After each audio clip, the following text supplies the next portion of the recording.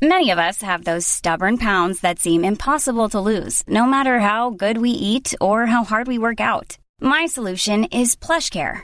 PlushCare is a leading telehealth provider with doctors who are there for you day and night to partner with you in your weight loss journey. They can prescribe FDA-approved weight loss medications like Wegovy and Zepbound for those who qualify. Plus, they accept most insurance plans. To get started, visit plushcare.com/weightloss. That's plushcare.com/weightloss.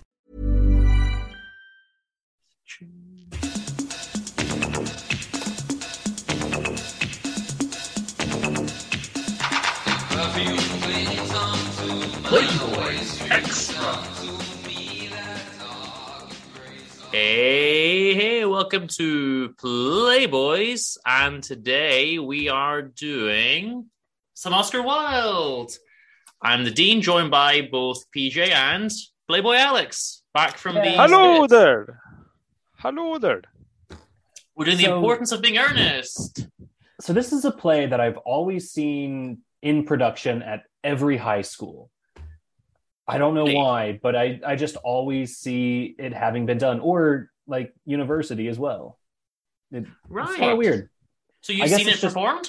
No. All right. You're always aware of it being performed, but you've never I'm always aware. Well, I'd always gotten to the school right after they'd done it. Right. Oh, but it's an amazing play. I loved it. I mean, what do you guys think? I think it's just it may be trivial, but it's great. Just out with it. Spoilers. It's pretty good. It's good. I have some issues with it here and there, but I do think it's generally quite well done. It's very well done. I'll say one thing, because PJ, you love Woodhouse. PG Woodhouse. Yes. This strikes me as Woodhouse done well. Yes, it is. Yeah, it's very Woodhousing, and I love that it doesn't. Because the last time I read it was 14 years ago, so I really forgot everything. And I was thinking, this is very Woodhousing, especially in the middle. But then it ended a bit unexpectedly, so it was still very original. I'm surprised that you guys don't love it. This is an amazing play. We do love it, and especially you, Dean. I love it. It's very English. Dean does love it. Dean loves it. Yes. I think overall it's pretty good. I definitely would, if I were to watch it, I would be laughing the entire way through it, I think. Yeah. There's just absurd moments throughout it here and there that's really, all right, we're doing this. And then it ends somewhat like a Shakespearean play, where it's just wrap it up in 2 minutes and that's it. Where, fine. Bit, yeah. But speaking of, you got Woodhouse, I was getting Comedy of Errors. Yes. That's crazy. This is crazy. That's what I was thinking. I was thinking of Woodhouse and A Comedy of Errors the whole time I was reading it. And I did not know Woodhouse or Comedy of Errors before I read it a long time ago. Oscar Wilde was one of the first big authors I really got into. I read the entire works one by one of his plays, and I really loved that one. But he's an amazing writer, but totally, I can see the resemblance of both two characters. I had the same thoughts. If you just take out the silly bits where they think that in Woodhouse, where they think that acronyms substitute comedy, if you take that out, then you've got a good Woodhouse play here, you know what I think about Woodhouse, very fond of the chap. So let's talk about who's in the play, shall we? We've got Algernon Moncrieff. No flowers for him. We've got a Mr. John Worthing. John, I guess going by Jack, which is the nickname for John. But also going by Earnest. More on that later. The butler, Merriman. Not very important, but I do like the name. The manservant, Lane. There's Lane's the manservant. There's the canon Chasuble, who's some kind of reverend, doctor type. Reverend, yeah. And then we have Lady Bracknell, Algernon's aunt. We have Cecily Cardew. Cecily, I think. Why isn't it just Cecilia? It's spelled with a Y. Cecily. That's really weird. Cecily Cardew and her governess, Miss Prism. And Gwendolyn Fairfax. Cecily is basically the daughter of Jack. How did they put it again? She's his ward. Thank you. So I would have thought Cecily, but anyway, she's the granddaughter of of the man who took care of John/Jack. So John/Jack is an orphan, and his parents abandoned him, and it starts off with him just being with Algernon and talking about bunburying. Is that a good bunburying? I think bunburying. Is that a good starting point? Because that's a key word anyway. Yes, I overlooked it at the beginning. Almost no meaning. There you go. I overlooked it because I thought it was a nonsense word, but it turns out to be quite critical, actually. Yeah. So, do we want to explain what it means? Bunbury is basically this guy that Algernon would meet, although he's not actually meeting anyone. It's him just using it as an excuse to get away. Now, this Bunbury is supposedly sick, and he goes and takes care of him, but of course he doesn't exist. And bunburying, I don't exactly know how it's used or the meaning behind it in some situations. I think it's just like Algernon trying to be a little bit smart and funny. It's just his way of getting away, and he from the world and getting up to shenanigans, things that aren't necessarily becoming of a gentleman, and it's all put it down to Bunbury. And Jack's doing the same thing with Earnest, right? He's doing things that he can then attribute to his brother Earnest instead of himself, and they're both doing the same thing, actually. And so Jack goes by both Earnest and Jack. On all of his business cards, he writes Earnest and tells people that his name's Earnest, but his actual name is Jack. He says that he has a brother named Earnest who doesn't actually exist, but he can always blame things on him and make these stories up. But it's convenient. Convenient, but I don't know how he ever uses that brother. He doesn't. We just assume that these have both been going on for a while, but we don't really see much detail of them being used in the play, I suppose. Look, we open with funny scenes already, though. So Jack's going to see his friend Algernon, and they're friends, but they don't really like each other. Like, they're not very affectionate. He's kind of like, "Why are you in my house? Go away! Get out of my house!" He's like, "I'm staying for tea." He's like, "Oh, goodness sake, I don't need to stay for tea." And his aunt's coming for tea, and Jack is really in love with Gwendolyn, who is the cousin of Algernon. And my favorite scene, very important, is they have a lot of cucumber sandwiches, specially prepared for the aunt, and Jack's not allowed to eat them because they're just for the aunt. But Algernon is eating them all, and then he eats them all.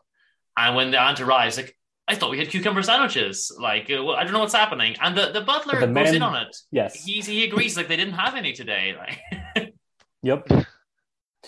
I thought the butler was very Jeeves-esque. Like, he's so funny. I love one of his quotes later on. So Algernon says, "I'll probably not be back till Monday." Then he says, "I hope tomorrow will be a fine day, Lane." Lane says, "It never is, sir." Algernon says, "Lane, you're a perfect pessimist. I'll do my best to give satisfaction, sir." Yes. I just really get a lot out of it. It's funny. There's also a nice bit where Algernon says to Lane near the beginning, like, they've got it down that we drank, 8 bottles of wine at the last party. Said, "Yes, 8 bottles of wine were used." And he says, "I don't know why the servants are always going and drinking 8 bottles of champagne, when obviously it was not the servants who had drank the champagne." Then they say it's also, well, because you're, like, if you're married, then there never is any good wine because... And guys, let's talk about, hold on a second. I mean, this play was written in go back to 1895, really when naturalism was big in Europe, and it was all very serious, and Thomas Hardy was writing some really dark novels. And really Oscar Wilde for me is, he's famous as a dandy. It's called The Importance of Being Earnest, a trivial comedy for serious people. So it's really playing with this nonsense and farce of society, and the fact that both the countryman needs an alias to go to the city and the city man needs an alias to go to the countryside. It's just, it's all about the absurdity of society, but always with playfulness. So I find Oscar Wilde did a great job in this play, particularly, to keep it light, almost even, I mean, it's almost like an art, the way he kept it light. Especially in this time period. And it is very light. Like, it's a very funny, very easy, very light read. marriage is a key theme in this, and that no one they want to get married, but they also don't, and they don't like this idea of marriage. They're saying single bachelors. And Algernon mentions that, is marriage so demoralizing as that? And Lane says, well, I believe it's a very pleasant state, but I've had very little of experience of it, having only been married once. And this is presumably something Algernon didn't know anything about. And he's just like, well, I'm not interested in your life, Lane. It's like, he just told you you've been married. He's just like, I'm not interested in my servants' affairs. I love it. Yeah. And they'll talk about it in other ways. Jack really loves Gwendolyn, and Gwendolyn loves Jack. But he also says, like, you don't think there's any chance of Gwendolyn becoming like her mother in about 150 years, do you, Algie? Algernon says, all women become like their mothers. That's their tragedy. No man does. That's his. And then he says, important. Then he says, "Do you always talk nonsense?" And then he says, "Right, you never talk anything in nonsense." Well, nobody ever does. Like it just keeps repeating that it's all just nonsense. And Algernon also says that you never deal with your own business. Jack says something along the lines of like, "You're always interested in other people's business." And he's like, "Well, no one would ever be interested in their own business." Like he's not a working man. He's just a frivolous kind of bachelor, semi-aristocratic almost. Just we don't really know what any of them do. Nothing. As far as I we can know tell. Jack does investments. Okay. Well, it's this vague kind of like. Woodhouse would do the same thing again with Jeeves and Wooster. Seinfeld made it big again in the 90s. This kind of like the bachelor lifestyle of what are they doing? Like this trivial, a show about nothing. Yeah. That's what Seinfeld said. But this is really a play about nothing. It's a play about trivial misunderstandings about names. That's all. And very important, we have to mention that, all right, that the name Ernest has to be kept. All right, so Cecily thinks he's generally called Ernest, and Jack says, well, would you still love me if I'm called Jack? Gwendolyn, sorry, excuse me, thank you. Yeah. And Gwendolyn says, no, not at all, Jack, John, such a common name. And I've been fantasizing about being with a man called Ernest. Yes, so this scene actually appears twice. So the same scene appears with both couples. So we're skipping ahead a little bit, but Algernon and Jack with their women, the same thing happens. So with Cecily and Algernon and with Jack and Gwendolyn, they both then present themselves as Ernest, and the women say, this is perfect, I've always dreamt of this. And then they both say, well, wouldn't you prefer a normal name like Algernon or Jack? And no, that's horrible. I wouldn't do that. And the same scene happens twice. And this is Act 2, right? Algernon goes, he finds out the address of Jack. Jack didn't say it's him, but he finds out the address, and Algernon goes to the country house of Jack and presents himself as Ernest, the brother of Jack. Now, one detail we'll just pull back very slightly is because Algernon goes there and falls in love with Cecily. But before that happens, Jack actually has already proposed to Gwendolyn and been accepted, and the aunt has said no. For the most part. She likes everything else about him except that they don't know his heritage. He was born in a bag in a train station. So which he freely admits to her. I was born in a bag in a train. I was found in a bag in a train station, and he freely admits it. And he says, "You like everything else about me? I'm being open and honest." And she says, "Look, I really recommend that before the season is over, you find yourself some relatives and at least one parent." Yep. Because, and I love the phrase she says, losing one parent, that's tragic. Losing two is just careless. Yeah. There's a lot of this. It's full of humor, almost every line. There really is. I love the back and forth with Algernon first meeting Cecily. Like, she's just, I feel like, rude to him in a way at first, but it's also in a like witty way. Algernon says, "Oh, I'm not really wicked at all. Like, you mustn't think I'm wicked." She says, "If you're not, then you certainly have been deceiving us all in a very inexcusable manner. I hope you've not been leading a double life, pretending to be wicked and being really good all the time. That would be hypocrisy." it's How dare you? Remember, like it. And that's the 1890s was a period leading to like modernism, in a sense of morality was really dying. Like Nietzsche said just a few years before the play is produced, God is dead, meaning more like the values are dead. So everyone's kind of like everything's meaningless, but all usually very dark. So Oscar Wilde is actually taking the playful part of it and making it cabaret-esque here.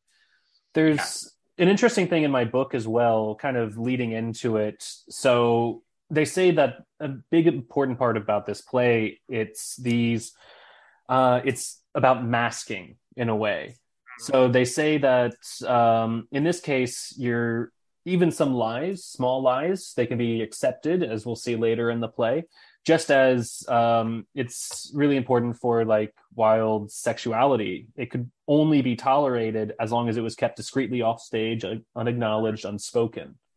Some things like that, which I think is very interesting look. And between the lines, it's very sexual. I find the play. It's very sexual.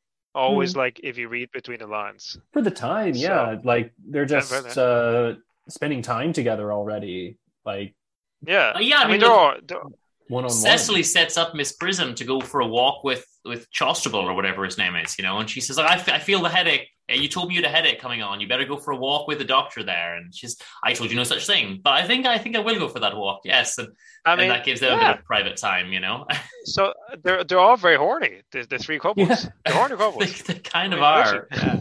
Well, to kind of go into the next thing that my book says, perfect segue, thank you. The truth is rarely pure and never simple.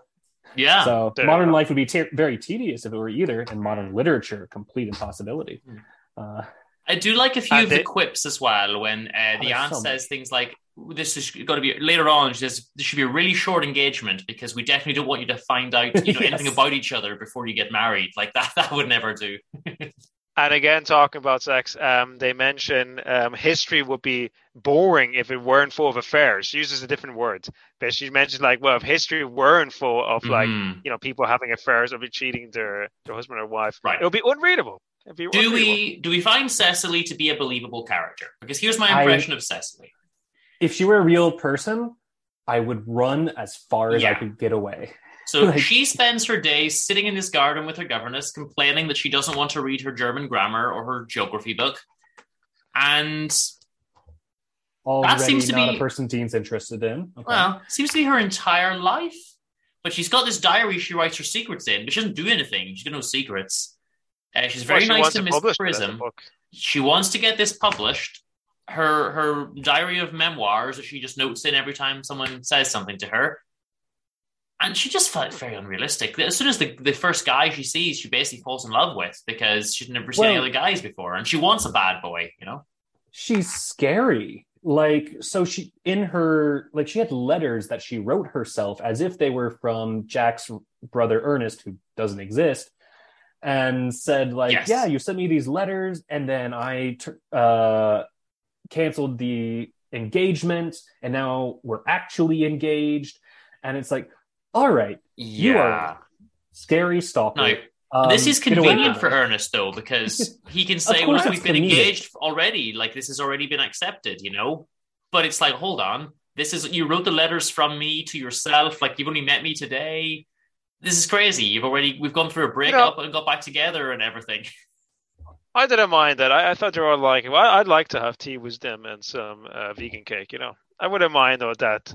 But I mean, it's all in that universe, of course. They're all just mad in the universe. Yeah, you would. And hold on, did anyone notice why all the mention of German? And he guesses she's studying German. She's not really studying German. There's a lot of mention of the German, just like studying German. I never thought, to be honest.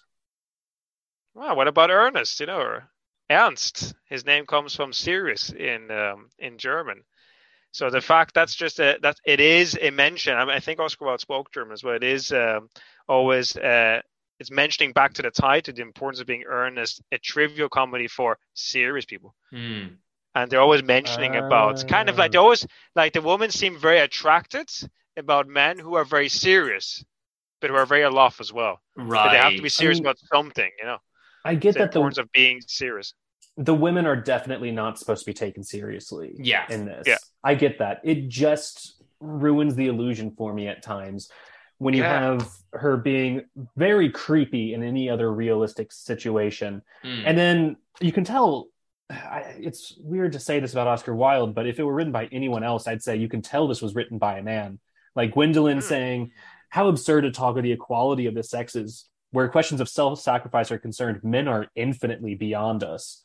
Well, the reason they say that is because immediately preceding that, one of the guys does make a sacrifice, doesn't he? like he basically says that he'll do whatever she wants. He uses the lapdog thing where he'll just give up everything and do whatever she wants, and that's the reason that she then says that. And I think the men do give up more than the women in this. They're more infatuated, and the women pretend to not care, and they say, go over there, and we don't want you in here. And then they say any real men would have followed us in, and then they do follow them in. And they say, oh, the impertinence, they followed us in. It's like, okay, come on, stop it with the sexist hijinks. I mean, self-sacrifice. I can't say, that's definitely not. But is it not? Is it not also possibly kind of saying the opposite? I mean, it's very paradoxical, the play. So first of all, they said, big sacrifice, but it's not a big sacrifice to just give up your name and like get a few drops of water on your head. I mean, it's obviously just the whole time. It's kind of like a paradox the whole time. Well, they're willing the men are willing to change their names. The men are willing to change their names. Just these women love them, except for this weird whim and caprice that they don't like their first name. So the men are willing another red flag. Yeah. Do not change yourself for the women. Well, that's the point. So the fact that the men are willing, that's the point. Yeah, the men are willing to do that, and the women are just issuing demands and not giving anything back. That's why he says it's the sacrifice, and she then accepts that. Like, men are willing to give up more than we are because we are actually not giving up anything. We're just demanding that you change your name. Well, the point was Oscar. If there were a compromise, I get it, but the point of Oscar Wilde, even though it's very light and trivial, he's still kind of criticizing decadency. He's still kind of saying that there are no morals in the picture of Dorian Gray. It's just, that's the whole point. He doesn't have any morality, no codes, no moral coding, no values. And it's the same here. They have no values at all. No one has any values at all. Oh, they just go around doing whatever they want. And I see that the comedy does come from that. It's like, these values just went away so quickly. And it's the end of it's almost the end of the Victorian period. I mean, they're kind of fed up of that, of that really conservative. They're getting out to flourish. But let's say where the story goes to. So we end up with two people, both pretending to be called Earnest, to the two girls. Everyone wants to marry each other, but everyone is opposing everyone else's marriage, and for it to be friends. And for a time, it is very Shakespearean, as you said, Alex. Yeah. It is very a comedy of errors-esque. And I thought it might go on, but it didn't like that. It was just for Act 2 that there was some confusion. Who's Earnest? But that they do realize then who is Earnest, and then it crashes down. They realize that their no one is names. Earnest, right? Then you get the liar revealed trope, which I can't really stand the liar revealed trope. I'm very glad that in this play that it is short. Mm-hmm. So that is fair. I will give that a point. They forgot to do the Shakespeare, 3 acts of transvestitism or whatever in order to get to the reveal at the end of it, right? Well, the classical. All that. Yeah, stop it. Shakespeare always does Act 4, where it just goes away from the story, and then it's resolved Act 5. There's nothing of that, sadly. Yeah, it's very cut down. So but I thought it was good because it was unexpected. I thought it was going just a comedy of errors, but then it's something else. So the next part is, well, they are opposing each other's marriages. The aunt is opposing everything. Exactly. So this is Act 3 now. Yeah, and it all just kind of works out because they realize that very quickly accepts Cecily. Though she's like, "Oh, she has a lot of money. Okay, you have a nice profile. I like the way you look. We could do something about your hair." He didn't like her at all until she heard she had a lot of money, and immediately that was fine. I can just imagine a modern interpretation. She says, "You have a very nice Tinder profile, and I like that about you." No, the biggest problem was, to good heavens, Gwendolyn. I mean, Gwendolyn. Sorry, that's one of my favorite lines from the play. Anyway, what we need to deal with is the origins of not Earnest, of Jack, right? Jack John. We find out very conveniently that it was actually the aunt's nanny or whatever, I guess, who'd left off the bag. Miss Prism. Miss Prism's the one who left the bag, yeah. Before she was governess. When she was the governess. Well, hold on a second. Very importantly, this is only discovered as Augusta happens to be there. This is the first time she's in that house and meets Jack John. And the thing is, Jack John was lost. He was a lost boy. Miss Prism, who is a novelist as well, was also lost, right? Yeah, she was also lost. She put the novel in the baby's, excuse my vocab, where do you put babies? You don't put them in bags. In the pram. Whatever. Not in the bag. The baby was put in a bag, and the book was put in a pram, and then she lost both. But then she disappeared and went off to this other house. And, in these like small English towns, I guess no one speaks to anyone else. And they just didn't realize that like she's been the governess for the relatives up the road for the last 10 years or whatever. So it was a bit of a Deus Ex Machina at the end, wasn't it? Just kind of let's resolve this. And that's how farce works, though. And it just so happens they find out the name that his father had that was also given to him, which happened to be Earnest. And Jack. His first two names were Earnest and Jack. Even though they didn't know either of those. They found it in the army lists because they're like, how would we find out his name in the army lists? Would it be around the 40s? Yes, we have that one right here. It's like, and this is where I think, I feel like Oscar Wilde just said, I don't know how to end this. All right, we're going to do the Shakespearean way and just have it be random. I'm getting like Winter's Tale type ending. Let's wrap it up immediately and we're done. Now, well, I had a really fun time all throughout it. It's just the ending that's like, really? We're doing this? It's too sweet. I like the ending, but I like the ending, but I don't like that he had to add Ernest and Jack. That's pushing it. You know what I mean? Like just Ernest. Just Earnest, but not Ernest and Jack, and then it's like this. I didn't mind that. And I also have a problem, but I have a problem though. My problem is actually more. What about there's supposed to be two Ernests, or am I getting something wrong here? I thought Algernon had to be Ernest as well. He had to be Christian Ernest. No, he just lied to the girl, but I think it's all fine. I think she got over that. They agreed, like, okay, we'll forgive you for this lie. But I still got an impression Cecily really wanted Ernest too. That for me you raise a good point. Both girls did want Ernest, and only one got that actually. Yeah, that's why that irritated me the most. And it's kind of unclear at the end, but it's just like, and then they were all happy, I guess. Like the two couples, and also Miss Prism with the doctor. We just assume like everyone's together. It's not really explicitly stated. We know the importance of being earnest and scene. Hold on a second. Like, what? But I have one positive thing to say about the ending.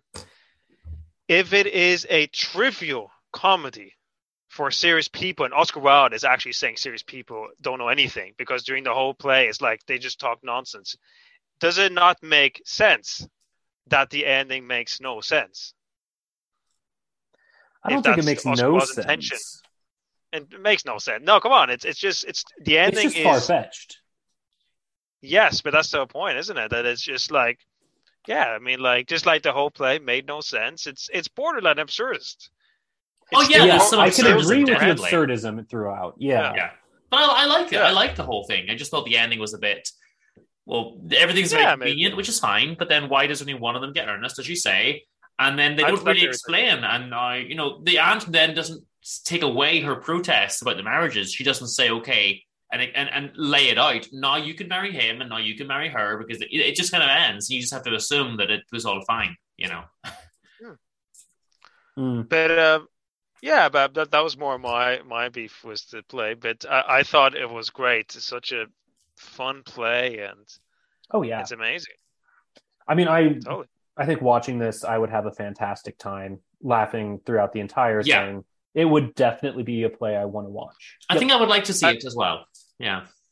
For me, I guess it's just those nitpicks. So. Yeah, totally. And again, it's all about, for me, it is though, there's a very dark side to it. I always find dark sides to these things and it depresses you guys. But I think the dark side is, it really is really, really cynical. It's very lighthearted, but extremely cynical. And Oscar Wilde is very cynical in his plays, not in his short stories for children. It's very different there, but I find. But this is like very kind of like, there. He says, it is a terrible thing for a man to find out. Jack says near the end, it is a terrible thing for a man to find out suddenly that all his life he has been speaking nothing but the truth. Yes. Can you forgive me? Can you forgive me? I can, for I feel that you're sure to change, says Gwendolyn. Because they don't want to speak the truth. They're just these two guys that go around with fake names getting into hijinks. We never really find out how bad their hijinks are, but they get into scripts, as they call it, and just, go bunburying around. But the young, everyone really in the whole play is like, it's a good thing to be a bad person. That's what. Or it's a good thing to have no morals. That's what. But the worst thing we see anyone really do is eat the cucumber sandwiches and lie about it. Like no one really does anything bad. They just that's a good point. They lie about names, having brothers, people who don't exist, and then. I suppose losing really a baby and then disappearing is not great. There's really no stakes in this, which is fair. Yeah, it's a totally no stakes situation here. They end up getting married, presumably, and that's it. There's there's nothing to be lost, you know. Yeah, and you know, it is very farcical in the sense of that. I would have thought that it might have taken it would have taken for the man more convincing, because there's not much convincing, neither at the beginning. Because they're lying. They say like marriage is this terrible thing we don't want, and then they're both already in love with the girl the first time they see them. You know, they're lying. But this is what you loved it, right? You love this kind of love story. I have one concern though, because they mentioned that the ward is barely 18, and these are like men that we assume that are like 30. And he's like, well, would you... They think at first that maybe Jack's in love with his own ward. And he's like, what? Why would I be in love with my 18-year-old ward? That's inappropriate. And then his friend comes over and is like, oh, yeah, I'm in love with her. And then he's like, oh, okay, that's... I think it's only inappropriate because it's his ward rather than her being 18. He also knew her as a baby. But I think Dean has a good point. And that's why I mentioned, I think the play, if you write down all the contradictions that are in the play, that because... Like it's like I say, well, my girlfriend, your girlfriend's 18. Like I can't be with an 18-year-old, and then the next day you get an 18-year-old girlfriend. I mean, they're always contradicting each other, and it's always like this society, this late Victorian society, is pointing the finger at someone, but actually you're doing the same thing. That's very true. You're eating all the cucumber salads. You're taking the girl that's really underage. You're doing this. You're doing that. You're lying about their names. Yeah, exactly. And then eat some muffins. You know. But they find out she's not going to be of age till she's 35, according to the will. But they just say, "Oh, the ad says." I'm pretty sure that's made up. Would you not be prepared to wait 17 years? You've only just met her today and fallen in love, and she's 18. But would you not be prepared to wait until she doubles her age? You know, it's just ridiculous. Oh Lord! But I think we've covered it all, really. Yeah. Well, I just want to mention.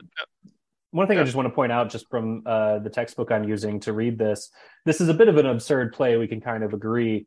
The next play in my book is Dadaist, which is just going even more insane. Alfred Jarry's Ubuvois, if you're very interested, but I don't know it actually. Yeah, Dadaism. It's insane. Well, just to mention that a bit, Dadaism came 20 years later during the First World War, and the point of Dadaism is they got like a toilet and just turned it around and called it a fountain. So it's really just turning it. First World War, it's like everything's absurd, nothing makes sense. Yeah. So they're very imagine doing LSD and watching random crap happen in like old silent movies. Except they started that, so that's what makes them revolutionary. They started that, to be fair, in the First World War. Anyway, I thought it was. I guess we can conclude by saying that you had a couple of nitpicks at the ending, Alex, but overall we all enjoyed the play, so that's good. Yeah, it was a great play. We'd recommend it. Play. No debate. And I highly recommend his other plays. And he's got Salome as well. If you want to just read a pure tragedy of his, I mean, so he's got some interesting stuff. Oscar Wilde, though, is best at his children's short stories. That's where I say read those. So a small recommendation for you guys. Okay. And Dorian Gray, as Dean would recommend. Dorian Gray, which is, of course, fantastic. And I aspire to be Dorian Gray. Well, I hope not. But... Well, look, I kind of do. So where's that painting? Show it. So next time we're going to try an Inspector Calls, maybe. I've been pitching that one for a while, so I think we can try that one next time. Well, you've been going on about for a while, so let's go. I think you both like it. Yeah, maybe do it late October. Okay, guys, this has been Playboys. I normally say have a Shakespearean day, but it's not Shakespeare, so have a weird day. Mix up your identity and pretend to be Earnest. Well, have an Earnest day. Oh, there you go. Oh, they both work. Have a wild yet earnest day. Have an important day. No. Have an important, wild yet earnest play. Make it trivial. No. That's too much. Eat cucumber sandwiches and don't tell your aunt about it. Do that. It's the real moral of the play, to be fair. Imagine the softest sheets you've ever felt. Now imagine them getting even softer over time. That's what you'll feel with Boll & Branch's organic cotton sheets. In a recent customer survey, 96% replied that Boll & Branch sheets get softer with every wash. Start getting your best night's sleep in these sheets that get softer and softer for years to come. Try their sheets with a 30-night guarantee. Plus, get 15% off your first order at bollandbranch.com. Code BUTTERY. Exclusions apply. See site for details.